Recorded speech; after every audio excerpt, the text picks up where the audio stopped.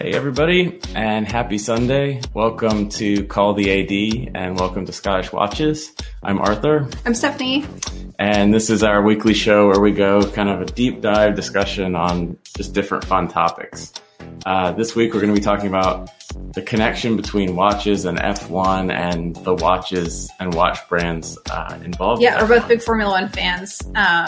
And obviously watches are a big part of the sponsorship and advertising. So We thought it'd be fun to kind of combine two of the things that usually take up a lot of our Sundays and talk about it together and have some friends join us. Exactly. Yeah. So real quick before we introduce them, we're going to be joined today by Josh and Vivi Shanks of Watchinista fame. And if you don't know them, we'll have them on and introduce themselves in just a moment. Just a quick reminder, if you like our show, please like the video, hit subscribe to see what else is going on Scottish Watches, and the bell icon if you want to be notified whenever we go live in the future. So, and also we're on Instagram. We've got the show's own account, calltheA.d, where you can keep up to date on the latest stuff we're doing. So without further ado, let's bring on our friends. Hey guys. Hey. Welcome. How are we doing? Good. Thanks for being with us. And it was actually your suggestion to do a show about this, and I was like, "Yeah, come on over." It's a perfect topic. It's great. So thanks for joining us. I feel like we have our dedicated group chat on Instagram for all things racing, and we just kept going back and forth, and it just made too much sense not to do it, right? Yeah. And Josh, I think you and I started talking, like this is how we first met, was around like the F1 race in Austin, where we both were there. It didn't end up working out to get together, but that's kind of how we started chatting, which was fun. Yeah. Kind of like that Spider-Man meme of like two Spider-Mans pointing at each other, like, you like racing? You like racing? Yay. Exactly. Yeah. When multiple hobbies combine, it's just too good. Josh, have you always been into racing? Vivi, what about you? Well, my dad used to watch racing in the morning. I was like interested, but like I was interested in more other things.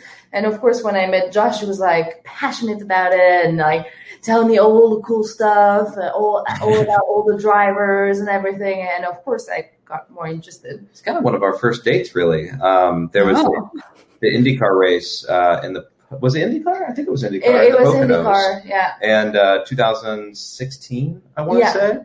And she was still living in Switzerland, and she was visiting the U.S. And our relationship was still like very much on the down low. And we were meeting with watch guys. There was John Ferrer of Blue Watches. Who else? Watch Flair. Jim from Watch Flair.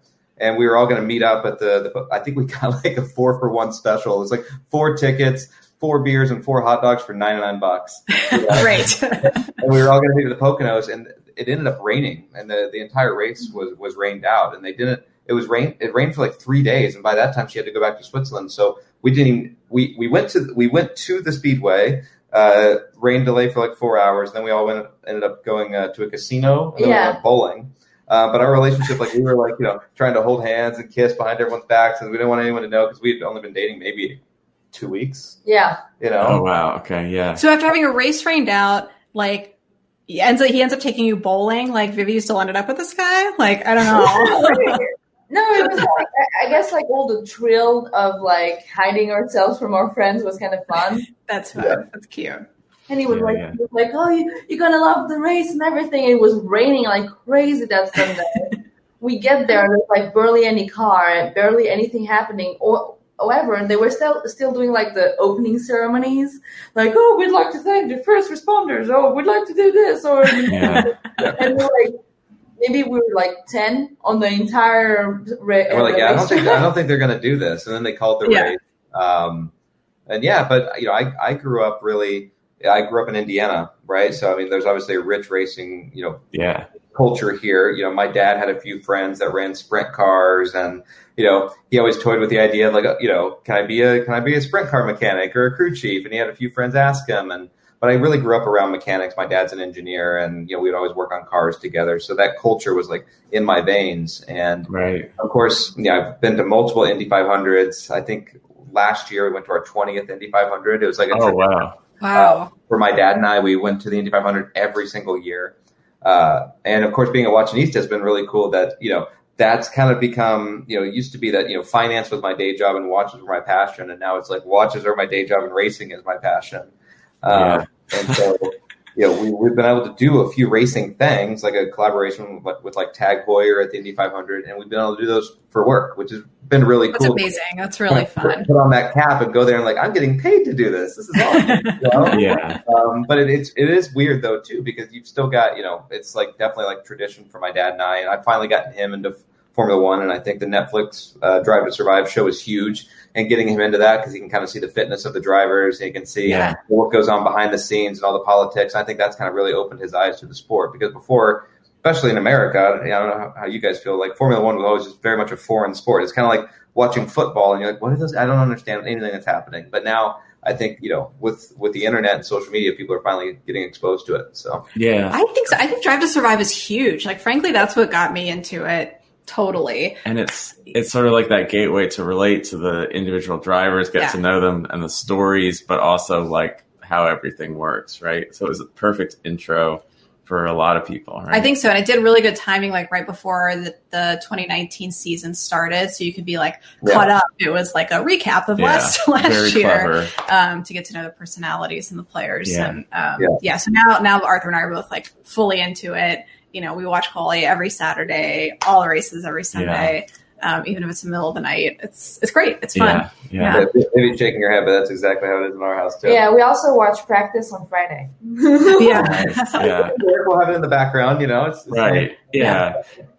Right. It's like something like 3 hours of total running or something like that, so it's a good background thing, right? Practice. It's fun. Like, it's a shared hobby. And the fact that like all four of us are into it is great, because we each have like strong opinions about particular drivers or things that happen, or, sharing silly F1 memes with each other. It's great. It's fun. The memes are really good on the F1 world. And I made a burner account for Twitter because I didn't want to use my name or anything like that. And I've been like definitely like really heavy up on the We Say No to Mazepin. He's no good. And I ended up sharing it too much, and I got banned from Twitter for like 10 days. Oh no! Fantastic. I got to Twitter jail because I was like going against this guy that was joining Haas. So that's fun. At least you started a burner account first, so exactly. You could go all out. So I guess before we get too far, let's do the wristwatch check mandatory. And how about, Stephanie, you came up with this question. It's a hard one, but favorite current F1 driver to go along with it? Ooh, hard. Do you want to start? I'll start. So I'm wearing my Explorer one today. Sorry, it's hard to see with the lights, but the 36 millimeter, which I love. It's my go-to. And my favorite Formula One driver right now is George Russell. I think he's adorable. I think he's the future of the sport. It was really great to see him like get his run with Mercedes, even though that race was like very tragic for him. But I think you could see like all of the talent that he has. Anyway, he's my favorite. That's a good answer. That's great. I'm wearing my IWC Top Gun, which fits really nicely into their Mercedes AMG Petronas Formula One team sponsorship. And I think this is a hard question. I didn't really prepare for this, but I think my favorite driver is probably Daniel Ricciardo. And I'm particularly happy he's going to McLaren because they're one of my favorite teams. So it'll be a good combination. Him and Lando Norris are just going to be like a comic duo. So comedic gold for sure. Yeah. Man's going to be so good. Yeah. But even Carlos Sainz and Lando Norris were great together. But I mean, they're both just total goobers, and I think it's going to be really good to get together. Should be entertaining. Yeah. All right, what watches are you guys wearing, and favorite F1 driver? I am wearing my Breitling Rainbow, Super Rainbow. Nice. And it's kind of a hard question, Stephanie. I want to say Hülkenberg because, like, I know he's not currently like on the grid and everything, but he's always there when we didn't need him. Like, gotta call him a Hulk. Yeah. The Hülkenberg memes were great. Like, I saw something. What was the government? Was it the Dutch government that collapsed the other day? One of these governments collapsed, and all the news like Hülkenberg is now the president. I'm wearing Speedmaster, just standard Moonwatch. I got it right before they came out with the coaxial. But I still have to go my favorite F1 driver, and he's back on the grid next year is Fernando Alonso. Oh, yes. Ricardo getting a couple podiums last year gave me hope that Fernando might be able to return to the podium since leaving Ferrari. I mean, he hasn't been on the podium in over 10 years, and I'm not expecting him to win races, but at least it would be cool to see a 40-year-old Fernando Alonso on the podium. I think that'd be a nice fitting, continuation of his career. Right. I think it was pretty funny. Like his first day back at Renault, they did some pictures of him with his like backpack, like it was his first day at school, like comparing his first day at Renault a million years ago. And then today that was particularly funny because they snuck him into the like young driver practice sessions. That was bullshit, but it was funny. Yeah. But during quarantine, we watched a lot of F1 TV. So I had subscribed to it because we were in Switzerland visiting her family, and I'd subscribed to it because they only got the F1 races in like German. And I can't watch this, so I got F1 TV, and then they have this whole archive there. And I was like, I went year by year, starting with 2005, like the first year of Fernando's championship. And my subscription expired in 2009. But it's great. I rewatched all these races that I had never really seen or experienced.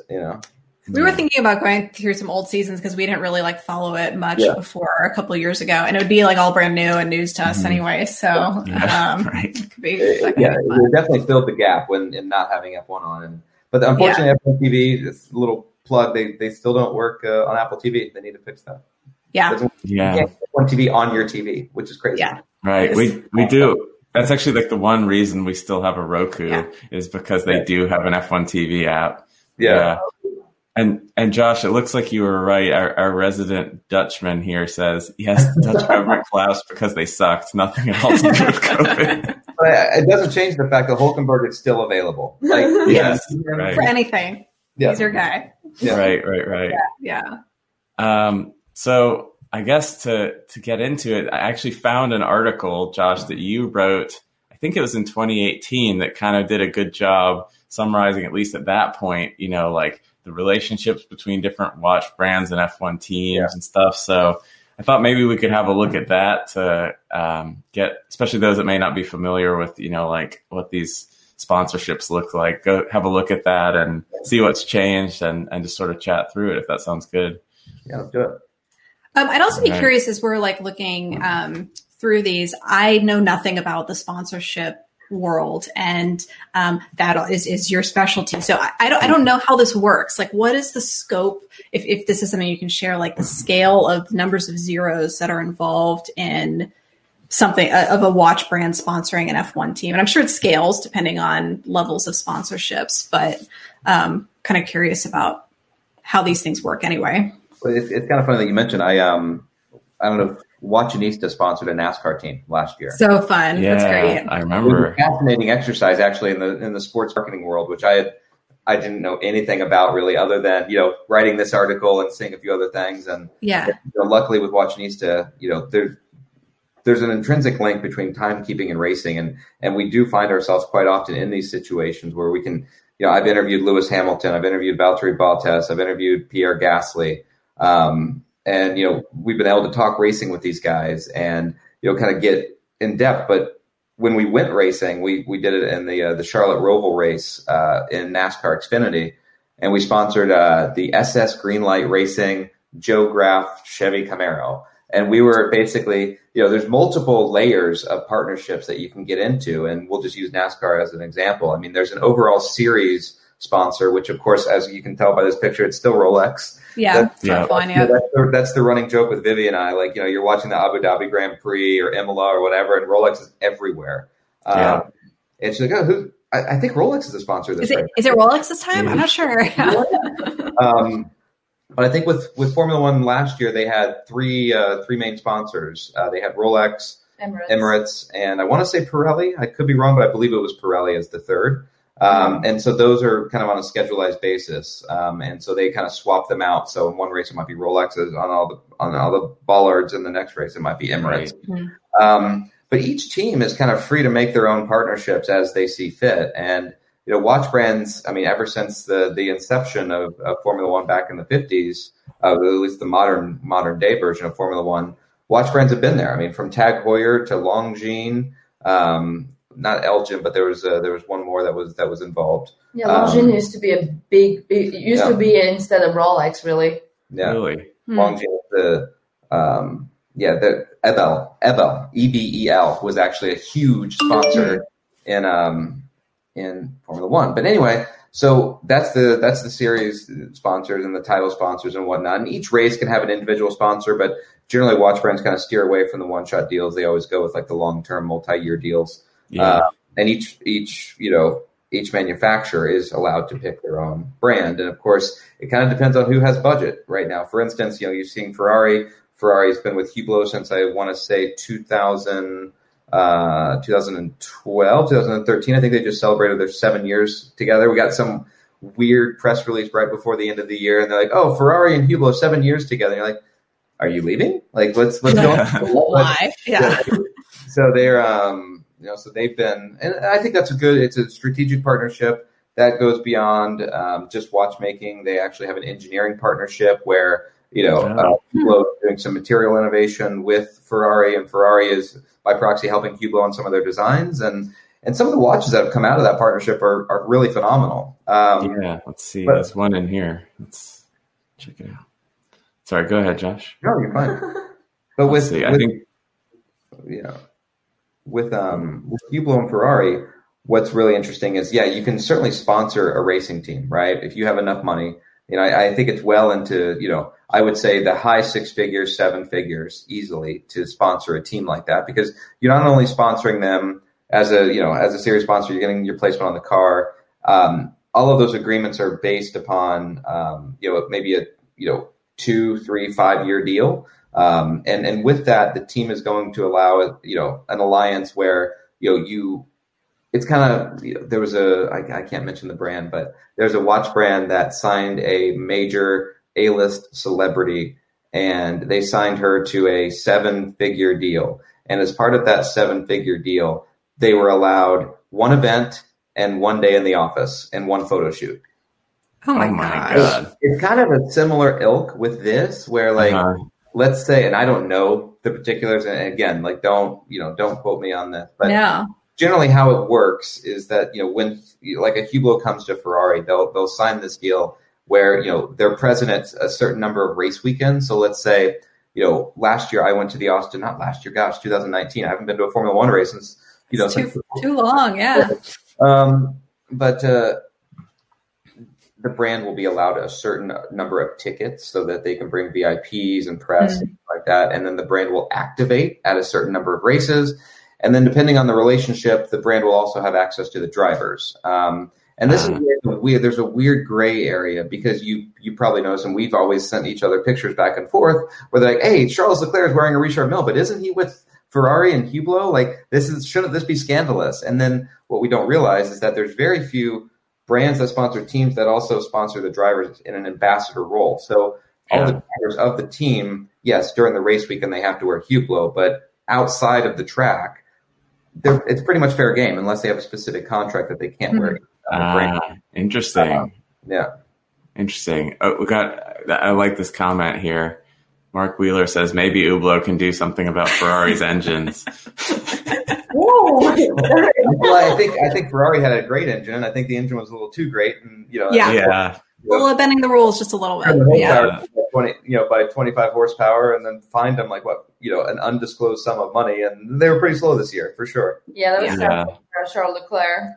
Yeah, that's right. Well, I will say, if anybody wants to pay me 7 figures for 1 day in the office, a photo shoot, and to wear a watch for several years, I am available. I mean, I don't consider myself a sellout, but for the right price. I think it's pretty. I mean, I think there's been some pretty clever marketing. Of course, you see the brands, maybe on the clothes of the drivers. You see them on the cars themselves. But I'm a particular fan of what IWC does with the Mercedes racing gloves. Yeah. It's kind of funny for that, because when we did the article, that was the only brand that did this, and now you have Tag Heuer that at least puts their logo on the gloves. And there is, I think, Hublot as well. So they started. Casio Edifice. They still sponsor AlphaTauri, and they've got a full edifice on there. And edifice is like is JDM product, so you can't really get Edifice in the US, and I think it's a super cool brand. Yeah, that's interesting. I mean, I guess there are this, especially with us living in the US, which is not, in terms of markets for F1, we're not, the biggest, at least yet. So it is interesting how you get marketing for brands that aren't even represented here necessarily. Yeah. For as passionate as we are about Formula One, the average viewership for, like, let's say a NASCAR race is between 1 and 3 million people. And the average viewership for a NASCAR Xfinity race, which is the, kind of the sister junior level of NASCAR, is like between 400 and 600,000. And then you look at Formula One and the average viewership's maybe 250,000 in the US. Like, that's right. Especially with all the money that goes into it. And there's just so much opportunity space there where you could bring more awareness to Formula One. And I think they are, but obviously the US was a mess last year and they couldn't do a race here. But we've all been to the Austin race. It's packed full of people. I mean, super diehards. And it's fun. The point could be made that, the US market certainly has opportunity to bring on, let's say a Miami race, or let's say I'd love to see the Las Vegas Caesars Palace parking lot race again. You think in like 1982, Formula One raced in the Caesars parking lot in Las Vegas. Wow. I didn't know that. And you go back and you look at these races, and they literally just set up bollards and chicanes in the Caesars Palace parking lot. And Mario Andretti and Ronnie Peterson, they're all out there running in the Caesars Palace parking lot. That's crazy. That's crazy. In relation to all the marketing stunts and everything that they do, it actually reminded me that 2 years ago, that Max Verstappen was with this car on the Las Vegas Strip, having fun. Yeah. To do a video, of course. I mean, the Red Bull racing marketing engine is huge. Oh yeah. Yeah.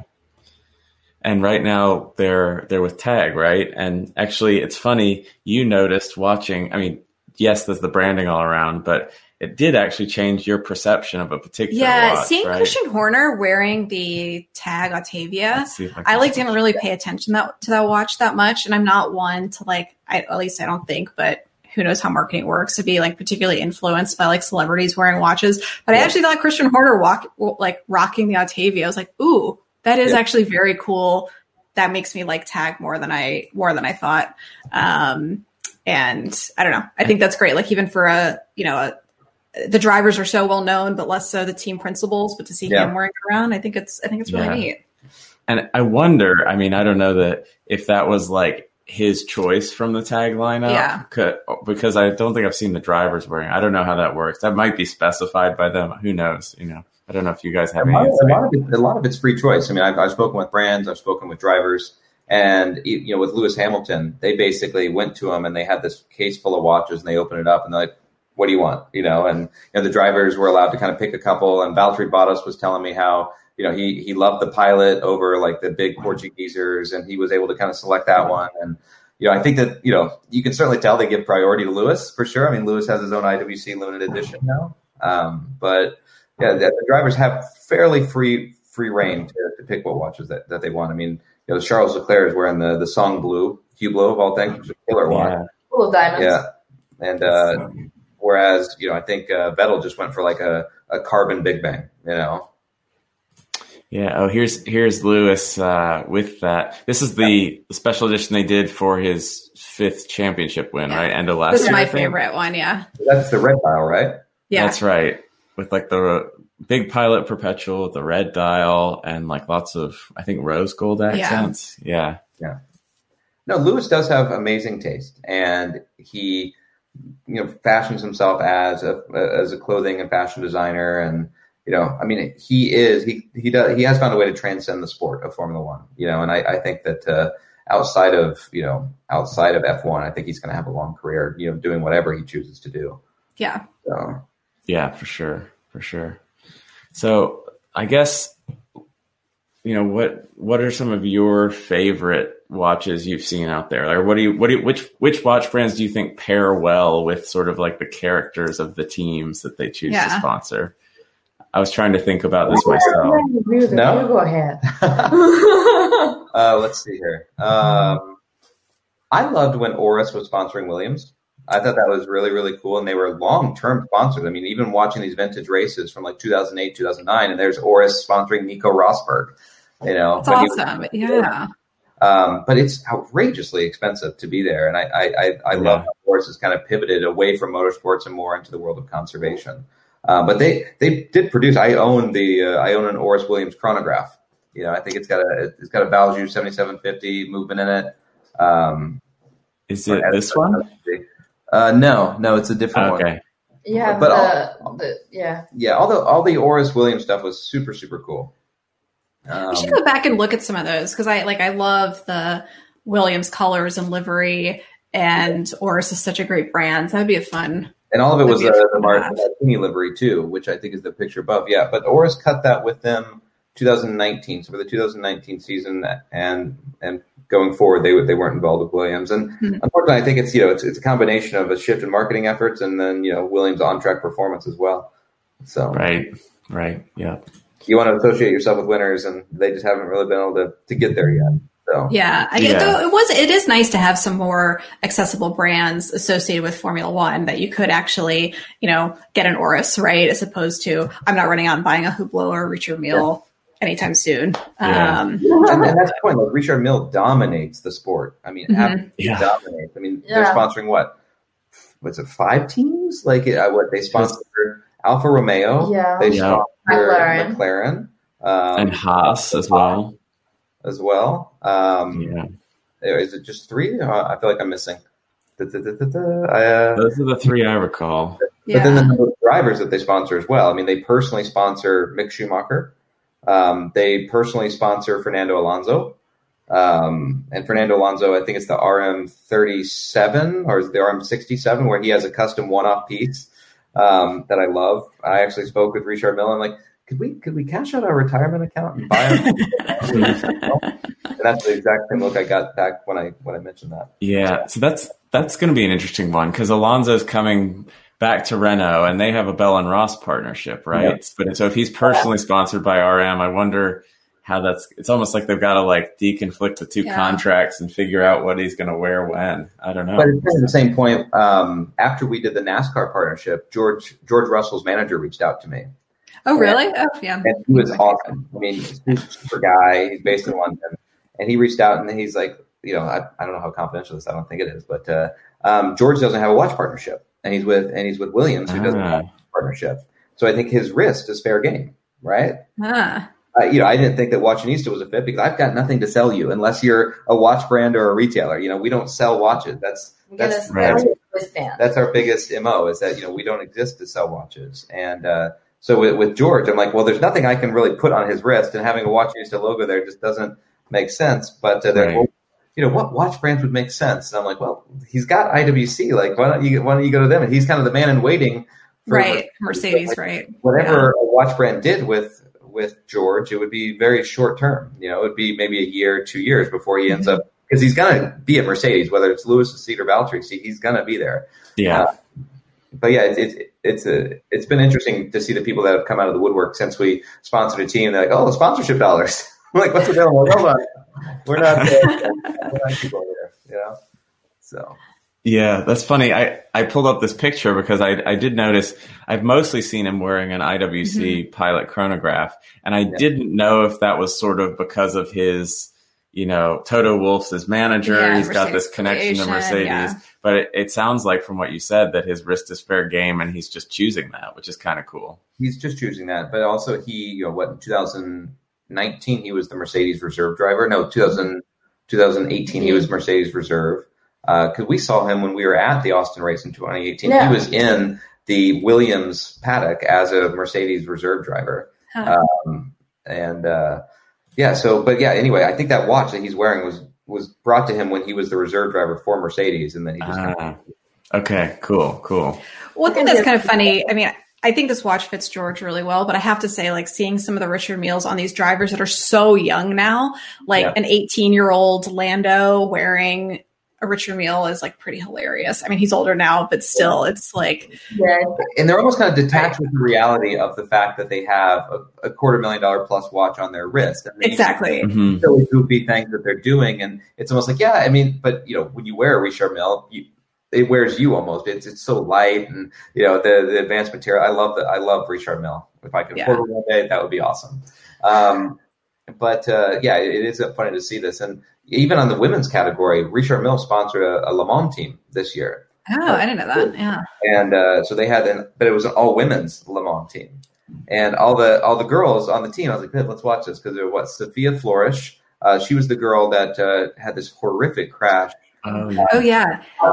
Macau, and she's not only survived that, but she's kind of thrived in Formula 3, and she's been racing sports cars, and she's got a huge Instagram following. But she signed to the team. This other woman, I think she's Argentinian, Tatiana Calderon, or she. Yeah. I know her. I don't know what nationality she is.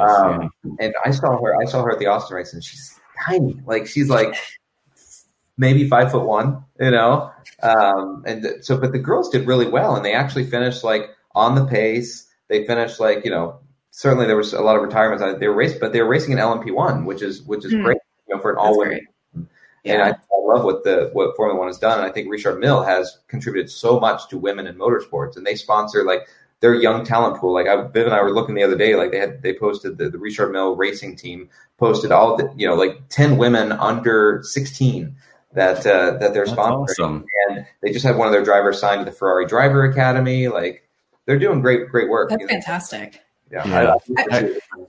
I was on that note of Richard Mille, I think, real quick, going back to the question I asked on like what teams and watch brands seem to pair really well. I think although they're not accessible to most people watching the sport, I think Richard Mille makes a lot of sense as a watch with F1, because you're talking about like sort of the pinnacle of motorsport, especially in terms of like investment in technology and R&D and using like novel materials and design techniques and manufacturing. So that's why, like, I think they go really well, but like that it may, it may work well in my mind, but it doesn't change I can't afford one. So there you go.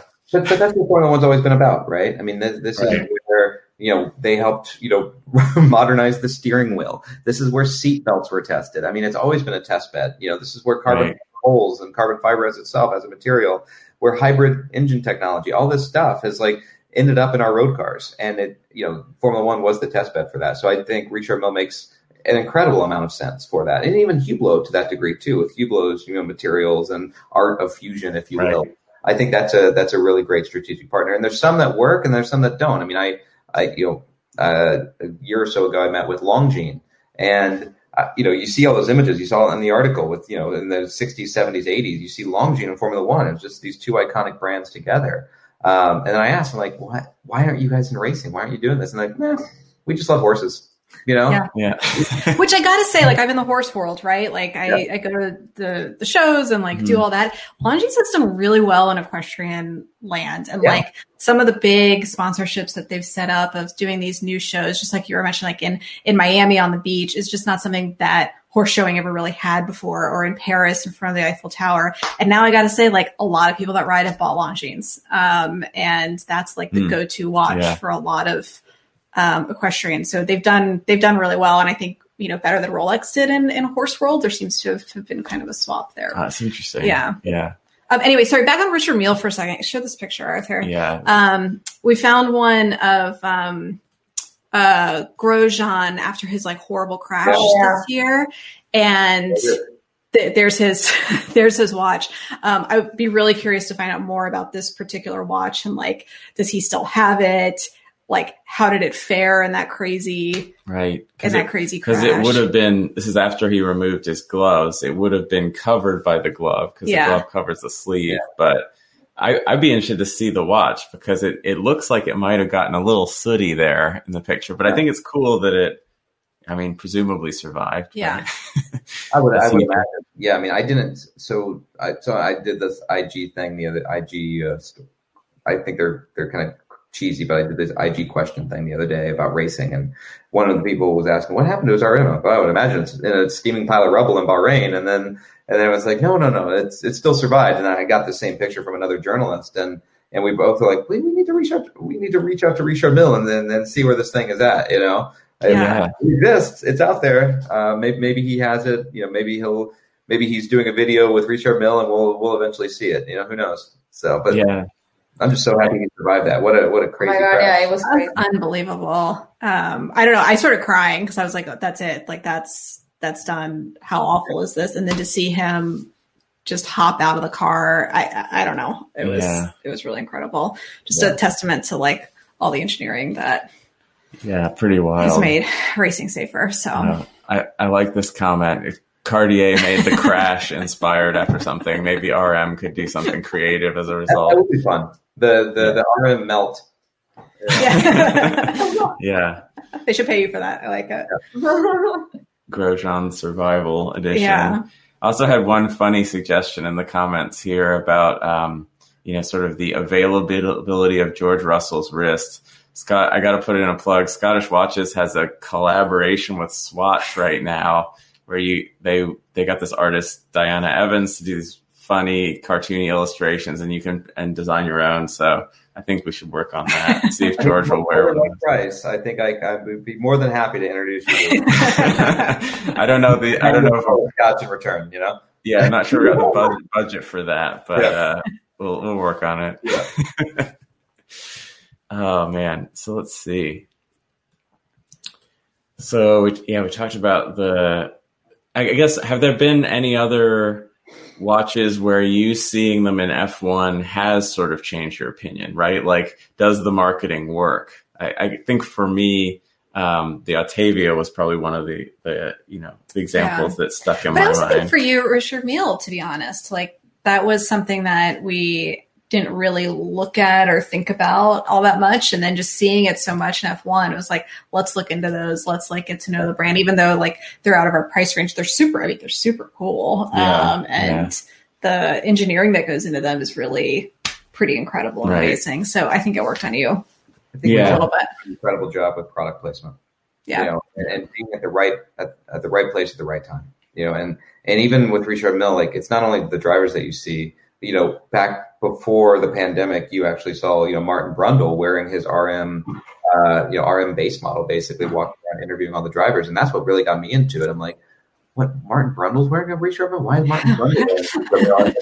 Wait, who is Martin Brundle? And that's always me, like, on a Sunday, like, watching whether it be some, movie from the 1980s or Formula One race. I was like, oh, what's that actor doing now? Or what's that doing? And then you're always on Wikipedia, like, wait, Martin Brundle. And then you see that, the horrific crash that Martin Brundle had. Then he runs back to the pit to get his backup car and gets back out on the race after suffering a concussion. Like, I mean, the guy's a hero and a legend. And it's so cool how Richard Mille has been able to align themselves with these kind of characters, whether it be a Kimi or whether it be Fernando or Martin Brundle or even Felipe Massa. Like, they've got really great bench of former and current stars that rock the brand, and that's been great. I love I love Hoyer itself, like itself, and I love what they did back in the 70s in Formula One. And I interviewed Mario Andretti a few years back, and I mean, he's got boxes and boxes full of Autavias and Carreras,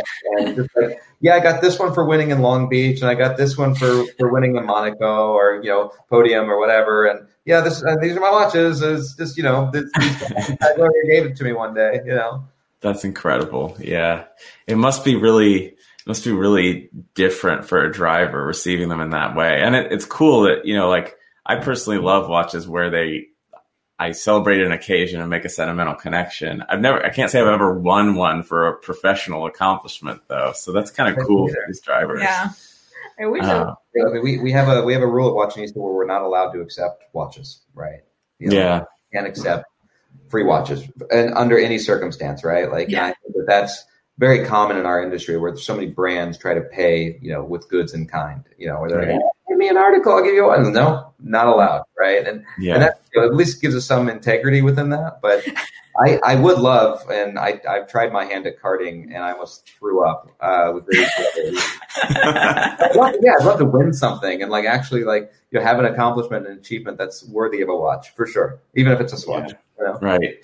We'll do like an autocross race of like just the four of us. I got a couple G-Shocks I'm not like looking to keep anymore. I'll put one up for that. We can have 4 trophies. We can have the podium and then the participation ribbon. Exactly. I love it. That'd be a fun YouTube show. Yeah. I just makes me think of this time karting. Like I do get pretty competitive, but we went with some of our friends who, we do autocross time trial racing a little bit on the side. And, but the problem is when you show up with friends and people who don't normally race and stuff is the expectations are so high. Well, and Arthur showed up with like his real helmet. Right. Yeah. And his gloves that he uses for autocross. The gloves were a mistake. Sponsored by Monster Energy. And you're like, oh, you know what you're doing. Yeah. No, like the gloves were a mistake because it like raised everyone's expectations. Yeah. Everyone had a helmet, but not everybody had gloves. Yeah. And finally, like I was like, oh, I was trailing after a few sessions, and I was like, I've gotta win, and I did. Yeah. But no prize. Redeem all yourself. I did, and instead of like being proud of that, it was just like I barely kept my pride because everyone had high expectations. So you're basically the guy that shows up to a casino. In my terms, like the analogy would be the guy that shows up to the casino with the hat and the glasses to go play poker and everything like that. And he's got the earpods. He's like, don't mess with me. Yeah, right. I had the image, but barely the skill to back it up. So one thing I was thinking about coming into next year, I was actually trying to find some information on who Racing Point partnered with in terms of watches in the past couple of years. And I found one or two articles saying that they were doing something with Chopard, but I don't remember seeing much visibly. And now they're changing over to be Aston Martin Formula One. And I was looking at their current list of sponsors and I don't see any watch alignment there yet. I think it's Racing Point / Aston Martin and Williams as the only two teams in Formula One that don't have a watch partnership. You're exactly right. So the article from 2018 that you have up there is still kind of relevant in that fact. I think I put a picture of a burning Force India in the article. Yeah.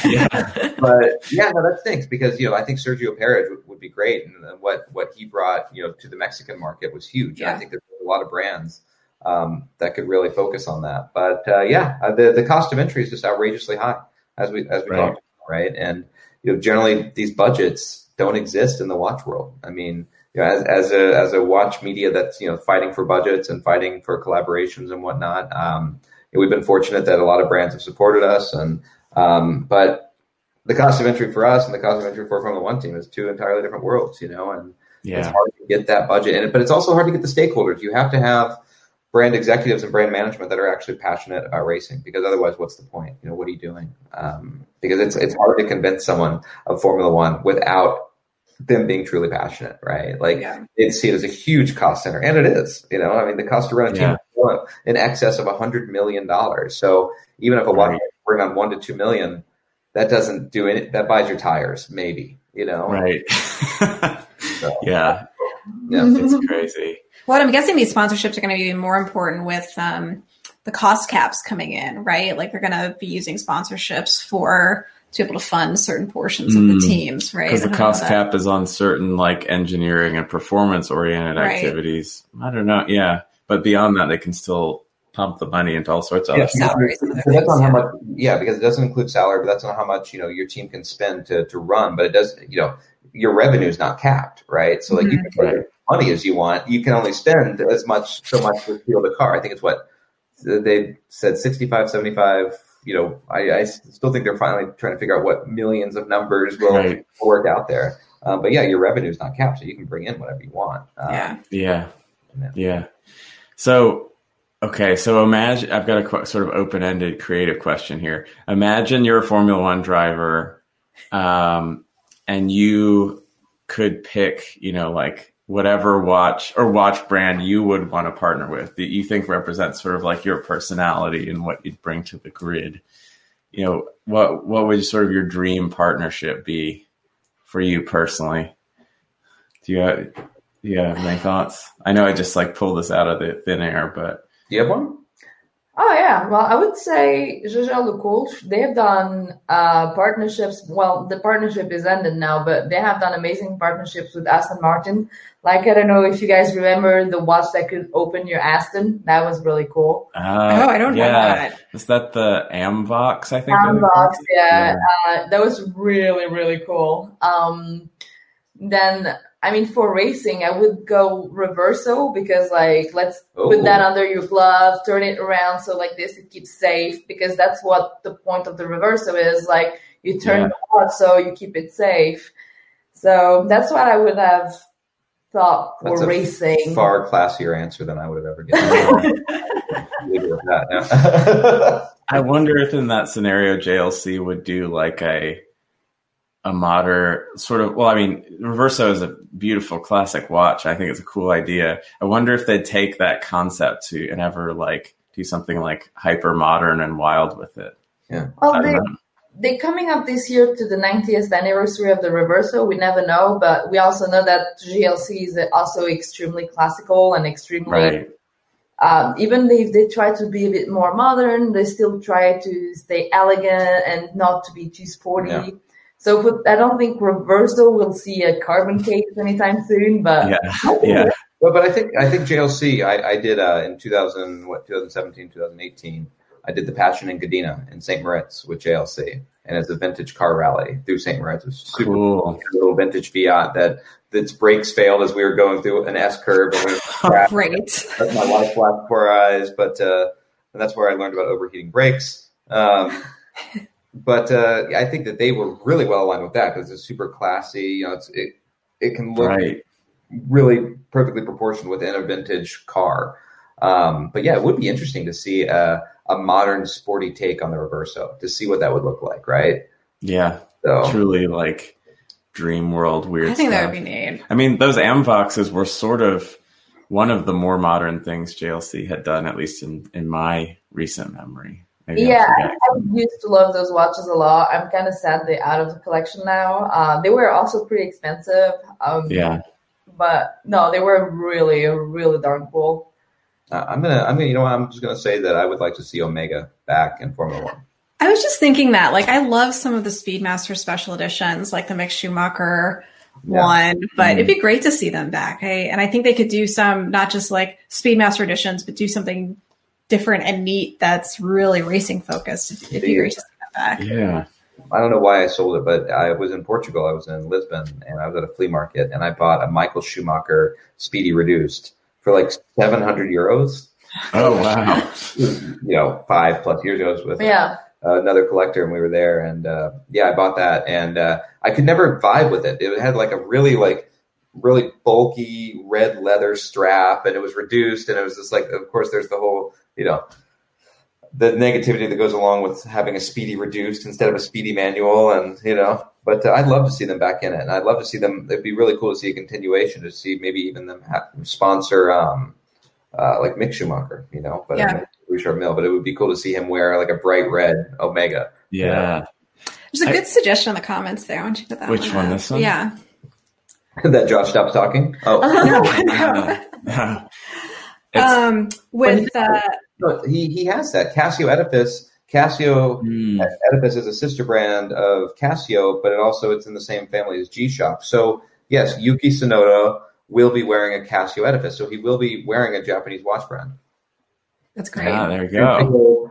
Would be super cool, but I just don't know if Grand Seiko is a good fit for Formula One. Yeah, I mean, so dressy. Classic, I mean, they modern, and they talk about there's nature of time, and right.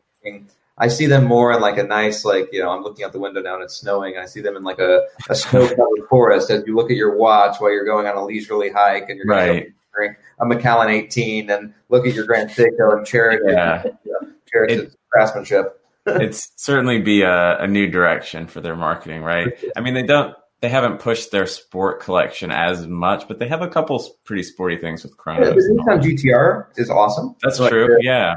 I was at the launch event. That was January of last year or so. They did a really cool launch in LA. That was like a combination Nissan GTR and Godzilla when they released that Godzilla piece. So they are able to trend on the sportier side as well. But I feel like they're always going to let the sportier endeavors to Seiko itself, with the Seiko 5. Right. Seiko sponsored Jimmy Johnson in NASCAR. They did That's cool. Gas Monkey Garage. Vivi went to Texas. Really? Gas Monkey Garage, which is super cool. That was fun. And they've done, Seiko's done a few other racing themed things, but I feel like they've always kept that on the Seiko side. Yeah. Josh, I really like your idea or your thought of wishing Omega would get back into more racing stuff, because especially I really like the modern coaxial Speedmaster racings, but there's not a lot of legitimacy of the connection to racing in the modern day, right? I mean, of course, the Speedmaster started out as a driver's watch, but it'd be cool to bring some of that back and, really connect that to racing today. It'd be neat if they sponsored, kind of like Josh was talking about, of how Richard Mille has been supporting a lot of these female drivers. But I love the W Series that started a couple of years ago. I think that's great. And I don't know how much watch affiliation any of that has had, but it'd be cool if Omega stepped back into racing through one of those avenues. Yeah. Strongly female. I mean, with Kaya Gerber and, the entire Crawford family and I think it would be really cool if Omega was the title sponsor of the W Series. There's a lot of opportunity there. That'd be fun. So I think continue. I guess I'll answer my own question about the brand I think I would want to partner with or whatever. Yeah. I really like IWC, and particularly the stuff they do with ceramics or Ceratanium and all that. And I think although the Pilot style doesn't necessarily derive from racing, I think it kind of works really well. And maybe this is me being influenced by the Mercedes IWC marketing stuff, but I think I would have some pretty cool ideas for my own limited edition IWC Pilot. Yeah. So I think that's what I would go with for my sponsorship. Interesting. I don't know what I would do. I'm kind of with Vivi on JLC, though. That's if I magically become a Grand Prix equestrian rider. I would absolutely want JLC to sponsor me, because the Reverso true heritage, even though I'm not a polo player, never would be. But there's different horsey thing. There's that. Yeah. I don't know. Maybe making Cartier a little bit more sporty. That would be fun. Bring back some of that sporty heritage. I mean, you have the Santos. That'd be super cool. Yeah. Drive to Cartier. That back. What we're missing is Audemars Piguet. Oh, true. That's true. Yeah. And how dare you missing it? Vivi worked at Audemars Piguet back when they were sponsoring Sebastian Buemi. Buemi, and we were also sponsoring, Schumacher, but that was before the accident. Yeah. Yeah. I wonder what does explain their absence today. I mean, there is of course the large budgets we've talked about, but I think the personality of some of especially the overseas sporty models would fit really well into F1. Yeah. For sure. Well, I one of the things I believe what happened with Audemars Piguet is as every watch brand, you want to be associated with a winner. And back in the day, when I was working there, they associated themselves with Buemi, and Buemi was really bad. I think that there's a more PC way of saying that, but we're getting better now.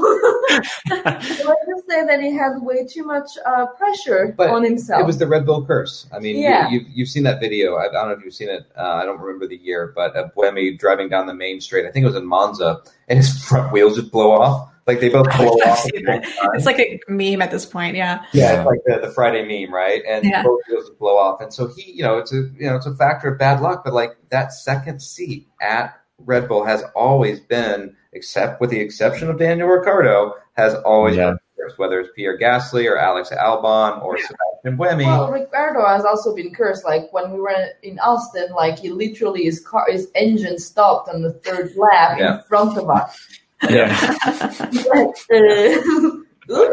Buemi has gone on to do work in Formula E, and he won Le Mans with Alonso. But again, there's a lot of. I mean, we could go on for another hour about the drivers that should have been a success in Formula One. And through sometimes of no fault of their own. I mean, as an American, I would love to see an American in Formula One. And the last ones we had were Scott Speed and Alexander Rossi. It's been a while.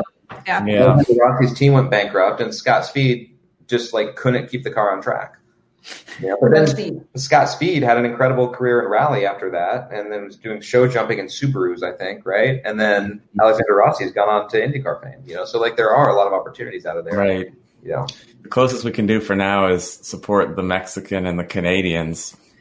Say, hey. Or Haas, right? Just as the American team. Right, true. But Haas is going to, have an interesting fold. I mean, this second driver, Mick Schumacher's a stud, right? I think he's going to be great. It's going to be great to have him in a Haas, and I want to see an American team do well. But this other driver, man, just as we started the show, I'm just, I don't know. Don't get in trouble. I don't want you to get banned from anywhere else. But no, we're good. But I'm hopeful that either this kid is going to either be severely punished and, kind of learn from this and move on. And, you don't want anyone to, fail, but, you hope that he learns and moves on. Or if they can put Hulkenberg to Haas, that would be really cool. Come on. That would be great. Yeah. Love that. To have two rookies, it's going to be tough, but, they need the money. Yeah. So. Right. Yeah. I mean, I understand the money aspect, but I think I'll be a fan of half the team. Yeah. Take that. I think we'll always be a fan of half of Aston Martin. Well, I know we could go on for like ever and ever because the four of us could talk about cars, but I think we might want to wrap things up. But is there anything in particular about Watchinista that we should that we can help plug, or anything coming up that we should keep an eye out for? Really cool things coming up. I mean, for those of you that are unfamiliar, Watchinista is a decades-plus-year-old company. We were founded in 2009 by two Italian gentlemen in Switzerland. We're an online magazine dedicated to the world of watches and watchmaking. And we also have a sister company, Watchinista Creative Studios, that partners with brands and retailers for everything from, social media management, content creation, digital strategy. It's kind of an A to Z digital communication agency. The only thing we don't do is PR. And so that's been really kind of a saving grace for us because, so many other of our, competitors and friends, I don't want to poo-poo anyone's work. I think there's a lot of people that do an incredible work, from Hodinkee to the guys at Blog to Watch. There's a lot of other, great folks in our category, and we all kind of remain friends. But the one thing that we've kind of separated ourselves from is that we're not a selling platform. We don't exist to sell watches. Yep. It's a purely journalistic effort led by myself and a great team of journalists that we have, including Vivi. And so we have two offices. We have an office in New York and we have an office in Switzerland. So kind of that duality gives us, having, presence on both coasts and, between, the U.S. and Europe, it has been great. We're within, 15 minutes driving distance to most of the manufacturers, and we can be at their, at their U.S. headquarters, with a moment's notice. So that's been great. We've got a really cool team of 10 plus people in the U.S. that we work with, and then we have over 14 people in Switzerland. So it's been great. And, I've celebrating 4 years in 2 months at Watchinista, and that's we've awesome. got some really cool things coming this year. I would like to go racing again, but I'd like to go racing when we can actually have some of our clients there. We can have some friends watching like you guys come to see a race. That'd be fun. That would be awesome. And we have some really cool strategic partnerships that we're going to launch this year as well, and some new content concepts that we're going to bring out. And the idea is not to do what everyone else is doing. I think that if you have this app Watchville, right? We all have Watchville. Mm-hmm. And a new watch comes out, and it's the same articles about the same watch with the same title and the same picture, and everyone publishes at the same time. And 9 times out of 10, you won't see Watchinista there. You just really want to kind of go our own route. What you see is what you get. We're not trying to be something that we're not. There's a lot of ego in this industry, and I think that we're just trying to just be ourselves. Yeah. We have a new employee. Yeah, we have a new employee. This is a world premiere. This is Steven. Oh, yay, Steven. Nap. What's his title? Junior puppy manager. Junior puppy. Well, he's definitely employee of the month. That's for sure. Yeah. Employee of the Maybe the year. It's already like his first day at work, and he's doing great. Our building has a pet of the month, and so now we can actually submit him for pet of the month. But we bought a baby Yoda during quarantine, and we submitted baby Yoda, and like the woman emailed back, she's like, "Well, he had the entire office laughing, but no, he doesn't qualify." So. Well, that's cool. Sounds like a good year ahead, and hopefully we can do some more in-person stuff and get together again sometime. That'd be fun. Love that, guys. We'll absolutely love that. Even if we have to wear masks for like the next, next little period. Yeah. We'll do it. Still, you guys need to stay safe there too, because you're around DC, right? Yeah, we're just like hunkering down until the next week. So we are not going downtown. We'll stay safe out there for sure. Yeah. Yeah. Thanks. All right. Well, thanks so much. Yeah. Thank you. Thanks for joining us today. Yeah, thanks. and thanks everybody joined us in the chat as well. Hopefully you enjoyed the show. And as a reminder, check out everything else Scottish Watches, the podcast, the website, all that good stuff. So, cheers, guys. All right. See you later. Bye. Bye. Bye.